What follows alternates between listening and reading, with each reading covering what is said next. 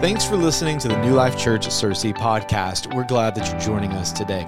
You're about to hear message audio from one of our weekend services, but before you do, just want to remind you, you can tap the link in the description or text Searcy to 88,000 to get connected and stay up to date with what's going on our campus at all times. You can give online, join a life group, or find more information about joining a serve team as well. You can also request prayer. We love praying for the needs of our church every single week.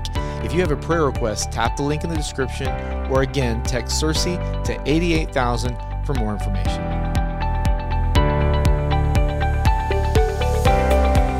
All right, well, good morning. We're going to get into the Word in just a moment, but today we have a very special guest here today. And I'm going to use the language that I would use here, but we are privileged today to have the lead pastor at Downtown Church of Christ with us today. And so he's going to be sharing the word in just a moment.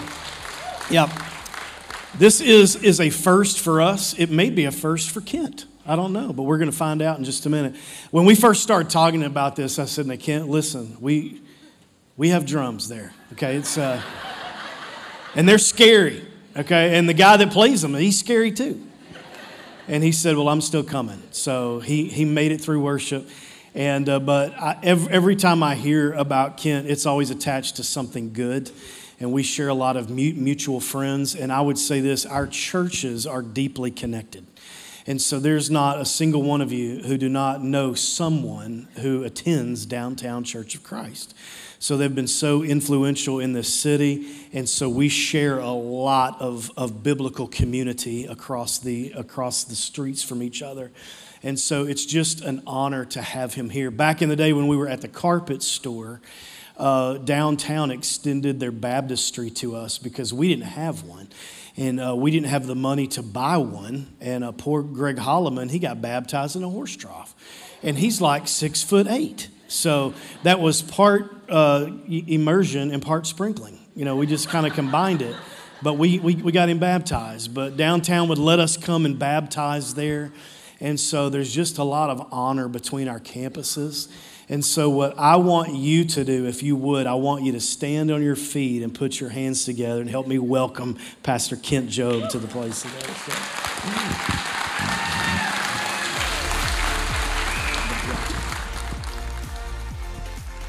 All right, good morning.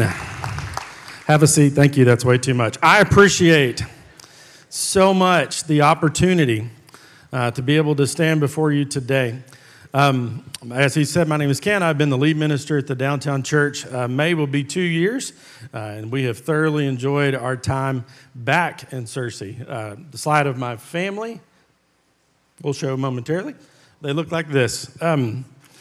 You don't know them, but I want to quickly introduce you. To the far left is Austin. Those of you that are in the college baseball world, he is a pitcher at Crowder College in Neosho, Missouri. He'll graduate, Lord willing, in May with his associate's degree, and then he'll be a Bison in the fall. He'll play baseball for the Bisons for the next 2 years. Briley is my daughter. She's 15. She's a sophomore at the Academy, Harding Academy. I'm the chunky guy in the middle. The beautiful woman to my right, your left, or no, you're right. Anyway, that's Kara. We've been married for 27 years. She teaches second grade at the Academy. She's originally from Pocahontas, Arkansas. Kara Wilson was her maiden name, if you knew us in the mid-'90s. Then the two on the end, the one on the far right is my oldest. That is Derek, and he married Gracie Matheny. Those of you know Glenn and Gretchen Matheny. This is their daughter, Gracie. They've been married. December 18th was a year. So that is the Jobe crew. They are all, Austin is playing baseball today, and Kara and Derek and Gracie are watching him this afternoon. He has a doubleheader, so my family is all north. But it is such an honor to be here. It is an honor to be with you. I appreciate the invitation. I appreciate your hospitality. Just the opportunity to be able to do this means a lot to me. In my ministry, I've been able to do a lot of really cool things, and I definitely put this towards the top of that list. So I want to thank you for that. Been praying about what I wanted to talk about, and something that just keeps coming back. As someone who could come in and speak to you and then come out, what could I say that I would want you to chew on, that you would want to think about? Rather than just come in and just blow sunshine, we could do that. We could talk about the good things, but if there was something I could say that you could chew on, that would convict you, that would allow you to be able to continue to lead your life just a little bit differently. If when you walked away, you were thinking to yourself, there's something I need to address. If I can offer that seed today, that's exactly what I want to do. So I'm going to offer up another prayer, and then we're going to jump into our text today. Let's pray. Father God, I thank you so much for the opportunity to be standing here. I pray at this time that you pour through me selfishly the gift of preaching, that when this is all said and done, this will be much more about you than it ever was about me, and then in all things may you get the glory and the honor. Father, I'm thankful for this body of believers. I pray that you continue to bless them. Continue to bless them numerically. Continue to bless them in kingdom power. May their influence be great, and may you continue to lead them in the way that you would have them to go. We just ask all of these things in Christ's holy name. Amen. All right, today I'm going to be in Joshua chapter 6 and 7. If you have your Bibles, you can turn over there with me. We're going to spend a little bit of time with a story that you may be familiar with and then one that you might not be as familiar with. But the first one is about a battle, and it's the fall of Jericho. And it's this monumental battle, but if we're honest with ourselves, the word battle probably isn't the right word we should use because there's actually very little resistance. The biblical account of the destruction of the walls of Jericho and the triumph over the city does not include the slightest notion of resistance.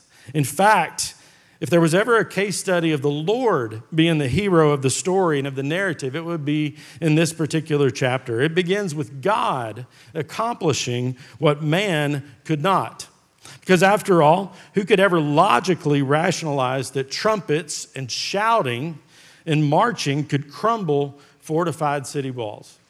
But we know from the New Testament, Jesus says in Matthew 19, with man, this is impossible, but with God, all things are possible. And one thing that comes out as we see this battle with Joshua is two things I want us to remember. Not only was faith a major player in the victory, but also this concept of obedience. I can't help but think of when Judges chapter 7 with Gideon's army fighting with 300 men attacking the Midianites. And remember, all they had was trumpets and pitchers and torches. Again, no weapons, no sharp pointy sticks even, right? Because at the end of the day, the battle was all about God and not man's ingenuity and what Gideon brought to the table and what those 300 were able to do, but rather what God himself was able to do. Even though God's requests may have seemed peculiar when compared to tested battle plans, Joshua is someone that trusts God. And Joshua in and of himself is an amazing case study because he follows on the heels of Moses. Who wants to follow Moses? It's kind of like following Monty Cox at downtown, right? It's kind of in that same vein. Maybe not in the exact same vein, but it's similar. To be able to come behind someone that has name recognition, someone that has notoriety, someone that has a resume of all the things that they've done, as Moses passes and Joshua takes his place. It's no wonder that God says in Joshua chapter 1 to be strong and be courageous. It's almost a pep rally of sorts where God looks at Joshua and says, the same God, me, the same God that was with Moses will also be with you as well. And now we see in the battle of Jericho where Joshua is having to rely on that. Is he being strong? Is he being courageous? Is he trusting? Does he believe in the same God that was with Moses to be able to lead him through this battle of the walls of Jericho? It's important that we understand that. There were people who had seen firsthand God stop the Jordan River and cross on dry land. These falling of the walls of Jericho, we read about in Hebrews chapter 11 and verse 30. By faith, the walls of Jericho fell down after they had been encircled for 7 days. David Jackman says the way in which the victory came was chosen by the Lord so that it would be ingrained in their memory that their first victory was the gift of the gracious, sovereign commander. We always fall into a problem whenever we begin to realize what I have done. It's why I pray, and I hope you heard it, that you pour through me the gift of preaching, that if it ever becomes more about me than about him, then we've messed up. It's why John the Baptist preaches in John chapter 3 and verse 30 that Jesus, he must increase and I must decrease. And that should be our motto. That should be our model as we look at how we should conduct our lives. It's important to see in verse 8 there in Joshua chapter 6 that the people obeyed, and just as Joshua had commanded the people, they followed. The people followed his instructions regarding the battle plan, but Joshua offers up some additional instructions after the walls fall. I want us to see, if I could title today, it would be Sin in the Camp, Because if there's anything in our lives that keep us from following him, we have to be willing to maliciously address it and get rid of it so that we can be fully used by God and not be guilty of people who try to follow God but still keep our pet sins, our pet relationships, our pet hurts, habits, and hang-ups. Those things that we truly want to follow God with all of our heart, but I've still got these things that I'm just not quite ready to give over to him. Verse 18, but you keep for yourselves from the devoted things to destruction, lest when you have devoted them, you take any of the devoted things and make the camp of Israel a thing for destruction and bring trouble upon it. He continues in verse 19, but all the silver and gold and every vessel of bronze and iron are holy to the Lord, and they shall be brought into the treasury of the Lord. Talk just a second about these devoted things. If you have an NIV, your footnote in your Bible may say something like this. The Hebrew term refers to the irrevocable giving over of things or persons to the Lord, often by totally destroying them. The noun is harum, and its verbal root means to set apart or to devote with the object of what is set apart, belonging to the Lord for him to determine absolutely its use or destruction. As a point of clarification, as disciples, we realize that everything ultimately belongs to God, but the point of devoted things was to earmark certain things specifically to and for God. Basically, if everything in Jericho belongs to God, then to keep any of the gold, bronze, iron, and valuable garments for oneself would be to partner with the ones who were being destroyed. At the end of the day, the people obey for the most part. Jericho's destroyed, the prostitute Rahab and her father's household and all who belong to her are spared, and the Lord is glorified. Verse 27, so the Lord was with Joshua, and his fame went all throughout the land. This one who had been in Moses' shadow has this victory because he has relied on God and not himself, and he's looked to him with obedience and with faith, and all is right with the world. But there is this moment where we have victory, but there's sin in the camp, but something has happened. Flip over to chapter 7 if you're with me. Joshua chapter 7. But the people of Israel broke faith in regard to the devoted things. For Achan, the son of Camri, son of Zabdi, son of Zerah, of the tribe of Judah, took some of the devoted things God had explicitly said, do not take the devoted things. And the anger of the Lord burned against the people of Israel. Watch this. David Chapman, our problem is that too often we substitute our plans for God's priorities. And we selfishly convince ourselves that our ingenuity can be a replacement for our obedience. Show of hands. Anyone else ever done that? I'll raise mine. I'll start. Okay. Our problem is that too often we substitute our plans for God's priorities. And we foolishly convince ourselves that our ingenuity can be a replacement for our obedience. And it costs us. This is where you might expect some humorous story about not following the directions and therefore you end up with a faulty widget. But it's not funny when it comes to sin. When God has called us to do something, when God has called us to obedience, when God has called us in faith to follow him, and we decide for ourselves it is more important that we follow our will and our way, there are going to be consequences. When we elect to neglect the word and will of God, the consequences are much more ominous. Achan, the star of chapter 7, Achan acted undercover and secretly. His theft caused the whole nation to experience the fierce anger of the Lord. And what follows in the battle of Ai is what happens when man is left to think on his own. We see with the falling of Jericho that it was here that Joshua confided in God, that God gave him plans, not the case with Ai. No tactics given by God, no tactics sought by Joshua. We pick up in chapter 7 and verse 2. Joshua sent men from Jericho to Ai, which is where Bethaven, east of Bethel, and said to them, go up and spy out the land. And the men went up and spied out Ai. And they returned to Joshua and said to him, do not have all the people go up, but let about 2,000 or 3,000 go up and attack Ai because of this. Do not make the whole people toil up there, for they are few. We don't even have to send everybody. It's the Kansas City Chiefs playing a peewee football team from rural Arkansas, right? Not even a reason to send all of them. We got this. The issue is you don't. Verse 4. So about 3,000 men went up there from the people, and they were fled before the men of Ai. 5, and the men of Ai killed about 36 of their men and chased them before the gate as far as Shebarim and struck them at the descent. And the hearts of the people melted, and it became as water because there was defeat. It was defeat that was not expected. They felt like they had done everything right. They had followed God, and most of them had, but there was sin in their camp. And there's not a believer who hasn't been there when our disobedience and our unfaithfulness to God's word has brought about a lack of confidence and consistency in our spiritual lives, and our hearts are left melted with fear. When we have something in our lives that keeps us from giving everything to God. Anybody ever watch the show Trading Places? I'm kind of dating myself. Is that even on anymore? Anyway. Where you would swap rooms, and they would do some ugly design that you were supposed to fall in love with, and the people's faces would be like, oh, that's great. And they were hoping you would leave so they could go back and redo it the way they'd liked it before. But in those trading places, they only picked one particular room, and we all have that room in your house, at least we do. There's probably that room that you don't want anybody else to see. When company comes, there are rooms that you expose to everyone. And then there's that back closet.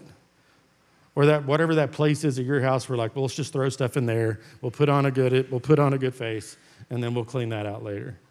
I feel like sometimes in our approach with God, sometimes we find ourselves in that same spot. I give God everything but this room. I give God everything except for those spaces that I'm just not quite ready to give up yet. To recap, victory has been eclipsed by defeat. 36 innocent people have lost their lives because one man did not obey God's command, and the killing isn't over yet. Joshua responds to this unexpected defeat. Go back to Joshua. What does he do? We see from the text in verse 6, he and the elders tore off their clothes, fell to the earth before the ark that evening, put dust on their heads. 7, they inquire of God, question God and his provision and guidance. They're worried, verse 9, about the perception of others. They're fearful they will be viewed as weak, and also worried about the great name of God. And if you're thinking to yourself, I've heard this before, you have. Think about wandering Israelites, and the same questions would follow in the same line of thought. This idea of, why have you let this happen? We would be better off where we were. Now we are disgraced. Our enemies will build on this to destroy us completely. And then what will happen to your great name and reputation? What we hear in Joshua's words in this defeat, when he's trying to understand and he's trying to put together what went wrong, it's a mix of grief and moodiness and perplexity and accusation. And it reflects the human hearts and often our default positions. What began as a flawed assessment of Ai based on complacency and trust in human ingenuity has now morphed into a blame game against God based on limited information. But I do want to point this out. In the middle of this whole story, when Joshua doesn't understand, when he wrestles with God, when he doesn't understand what's going on, the first thing Joshua does is he goes to God. And I think that's important. Rather than gossiping to our friends and neighbors, rather than just going and not talking to God, he actually engages God. He says, I don't understand. Hear David in the Psalms, where you get the full range of emotions, where rather than David just going, I'm just going to keep it to myself.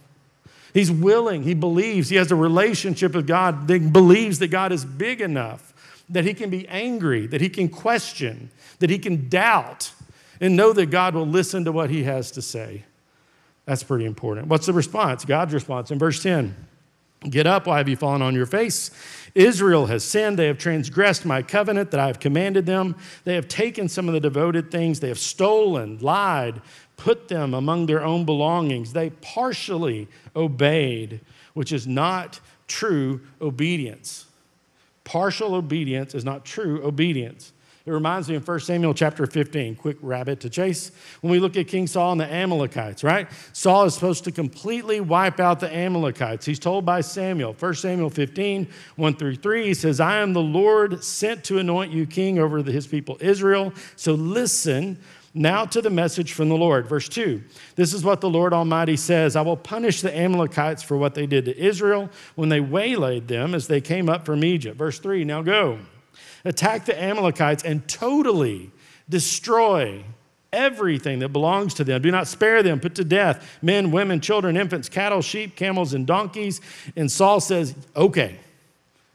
except for I'm going to take the king alive. I've chosen, rather than your will and way, my will and way. As long as they agree, we're good.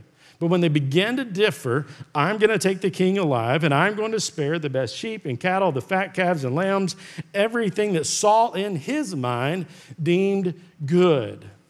Because despite what God said, there was temporary obedience where Saul felt like, I've got this. And it cost him his kingship. It cost him his kingship.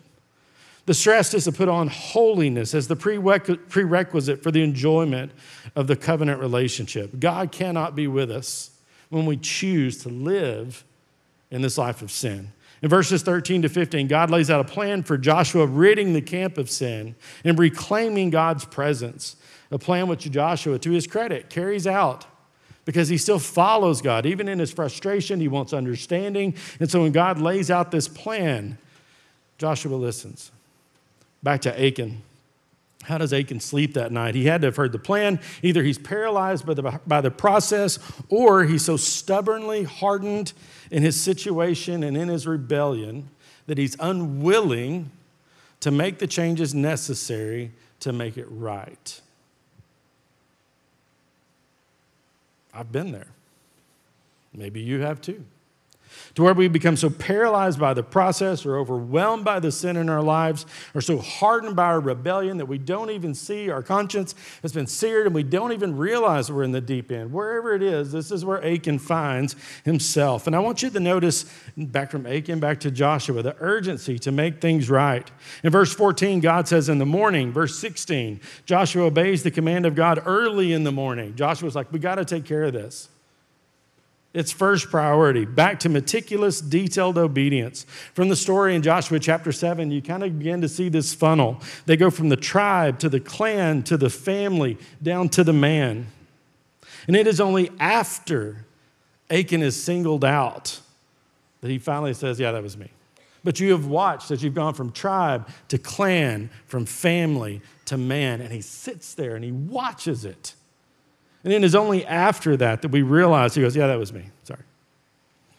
The point to ponder is, I wish Chosen would do this story because I'd like to see their faces, and they're doing a really good job with everything else. But as we look at this, what would be the Chosen version? What would be Joshua's tone as he's engaging Achan? 31 innocent people have died. There's unrest in the camp. There's obviously sin in the camp. You've narrowed it down to Achan. What's the tone? Is it sympathy? Is it a father to his son? Is it an appeal to come clean and repent? Is it an appeal to cast himself on the mercy of God? We simply don't get to know. We don't get to know. We have to remember 36 men lost their lives because Achan kept stuff.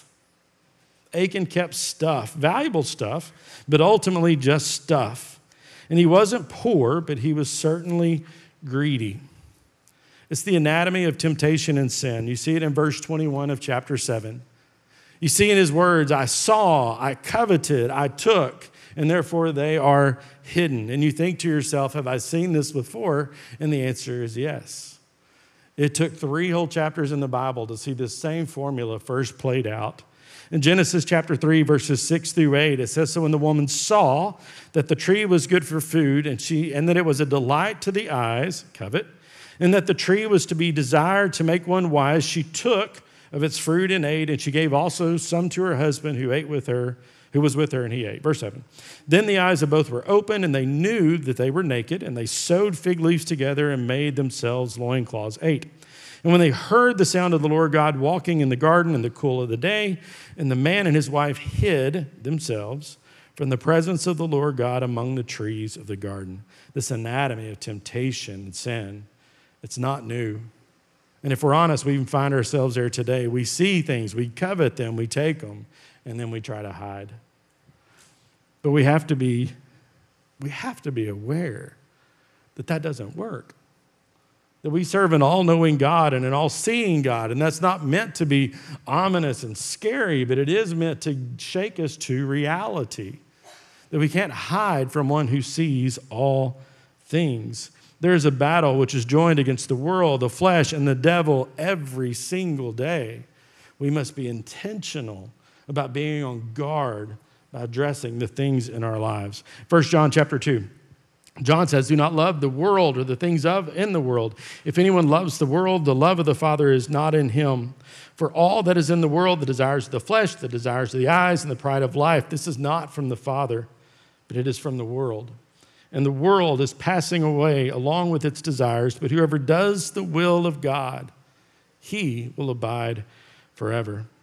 Jesus himself says, and I love this, the imperatives that come out of this verse. In the Sermon on the Mount, Jesus will say, most of you can't serve two masters. Either you'll probably hate the one and love the other, or you might be devoted to the one and despise the other. It's not what mine says. We note the absolutes where Jesus, someone who knows us better than we know ourselves, someone who created us, says, you can almost hear Solomon in Ecclesiastes. You think you can do this, but you can't. The end of the matter is this. We fear God and we keep his commandments. Jesus is saying, I'm telling you right now, you can't do it. Jesus says no one can serve two masters. Either you will hate the one and love the other, or you will be devoted to the one and despise the other. You cannot serve both God and money or mammon, right? So the question is, are we prepared to let God be God at the precise moment in our lives when we find ourselves being torn to do our will instead of God's? Because I don't know about you, but as long as mine and God's will are in the same spot, I'm good. I have no problem being a believer, a follower, disciple, or Christian. I have no problem following God as long as his agenda matches with mine. And most of the time they do. But it is in those moments when God's will transcends mine that I have a decision to make, and so do you.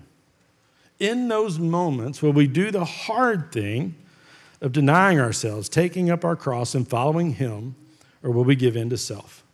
When we think something else can take God's place, can earn our trust or devotion, the consequences will always spell disaster. This story doesn't end on a happy note. I'll do better by the end. But in verses 25 and 26, there's destruction. Achan and his family are blotted out from Israel because God is ruthless about sin. So let's plot it out as we close. There's a form I like. I like it in preaching. I like it in Bible study. I like it in personal study. It's called the 4-page sermon format. There we go. I love it. I like this a lot. I stole it from this guy, Paul Scott Wilson, but I didn't steal it because I just gave him credit, so we're good. All right, so here we go. What I like to think of, if I have a contemporary problem, and I do, I go and I look at the text. Was it an ancient problem as well? And heads up, it was. And the issue is, if I'm dealing with it, there's someone in the Old or New Testament that dealt with it as well. And when they dealt with it, what was the answer they came up with? And if that answer worked in the Bible times, it probably works now. All right? So let's plug that into Joshua, because I think it's a pretty good model to follow. Contemporary issue with Joshua. How can we be victorious in the midst of seemingly insurmountable circumstances? Joshua shows us that faith in and obedience to God's plan, even when it's unorthodox. Do we trust God even when we don't have weapons? When we just have trumpets and we're marching and singing? Are you still cool with that? Or do you need to have the large ammunition, even when it's unorthodox? Okay? So, God grants victory and gets the praise. How does that apply to us today? Faith and obedience often leads to victory in our lives today. Why did I say often? Because I've lived life, and you have too. Because there are times when we follow him, even in the most unorthodox of situations, where it doesn't always end well. Sometimes it does end well. We think of Moses, who says, I will lead the people across the Red Sea, and he does. He goes to Pharaoh with his staff, and he throws it down, and it becomes a snake, and it does. We look at Shadrach, Meshach, and Abednego, where he says, or they say, even if we don't bow down in the fiery furnace, we will be crispy critters not bowing down to you. And God delivers them. In Daniel 6, Daniel in the lion's den says, I'm not fearful of these lions. And by faith and obedience, God delivers him. Joshua is delivered in the battle of Jericho. Those healed by Christ were healed by their faith. But that doesn't always end up being the case. There's people on the other side of that as well. John the Baptist still loses his head. Stephen is still stoned to death. The apostles do not end well. Scripture doesn't tell us, but history tells us. Apostles die horrible deaths. And they had faith and they had obedience. Jesus himself, it led him to death on a cross, and martyrs all throughout history. So when I say faith and obedience often lead to victories in our lives today, it will always lead to eternal victories. But it doesn't always magically translate to a formula where you will never suffer persecution this side of eternity. Bible doesn't promise that. And so it's important that we see that. All right, Achan, same thing. 4-page format with Achan: contemporary problem, ancient answer, contemporary answer. Here we go. What happens when we partially follow the will of God? Achan knew the commands of God and willfully elected to hide a cloak and silver and gold. What happens? As a result, he was discovered, and his family and all their possessions are burned and they're stoned. So how does that apply to us today? Your possessions may not be burned and stoned with all your family, but there's still repercussions for disobedience. Our secret sins keep us from fully serving God and enjoying pure fellowship with others. I don't know about you, but if I've got sin in my life, I don't enjoy being around other people. I feel guilty. I know what I should be doing. It affects my relationships, and my guess is that it affects yours as well. So let me give you a couple of points to ponder as we prepare to part. That's kind of my thing. A couple of points to ponder as we prepare to part. Here we go. First of all, faith and obedience often lead to victories in our lives today, more often than not. I will say that.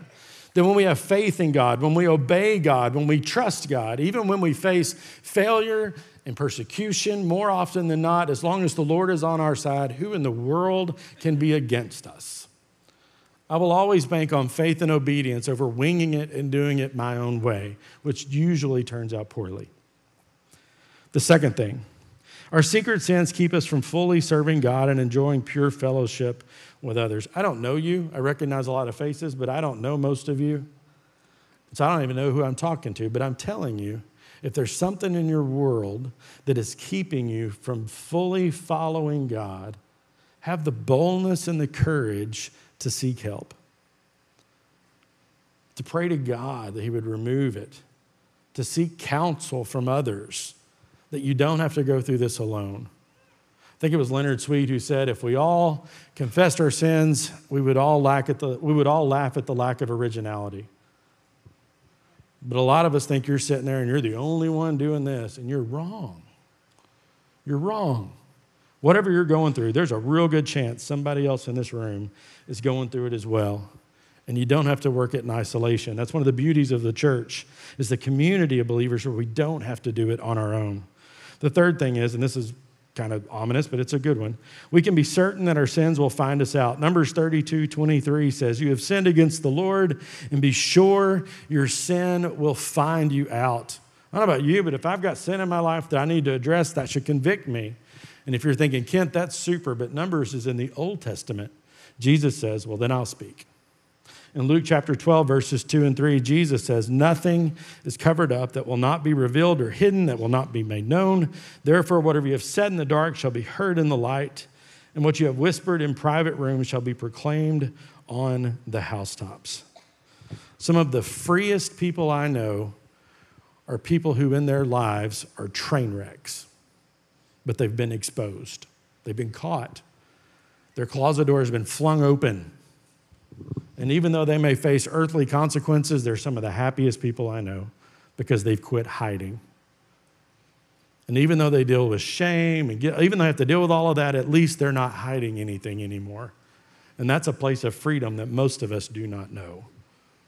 Most of us still got it all good. How you doing? I'm good. Great. Good. Not good. Are we bold enough with ourselves to see that? All right, you're not at downtown, but I'm going to pretend for just a hot minute you are, because this is how I close every sermon. Our vision at downtown, my guess is yours is similar here at New Life. Our vision is to be the Word made flesh. The Word is an acronym to be worshipful disciple makers, obedient disciple makers, relational and reconciling disciple makers in every aspect of our life. And whether that's your specific vision or not, it's a good one. The reality is we all were or are a mess. But we have a Messiah. Who gave us a message and therefore called us to be messengers. We have these symbols. You'll see these, I hope. The symbols, there we go. The good news that we have to share.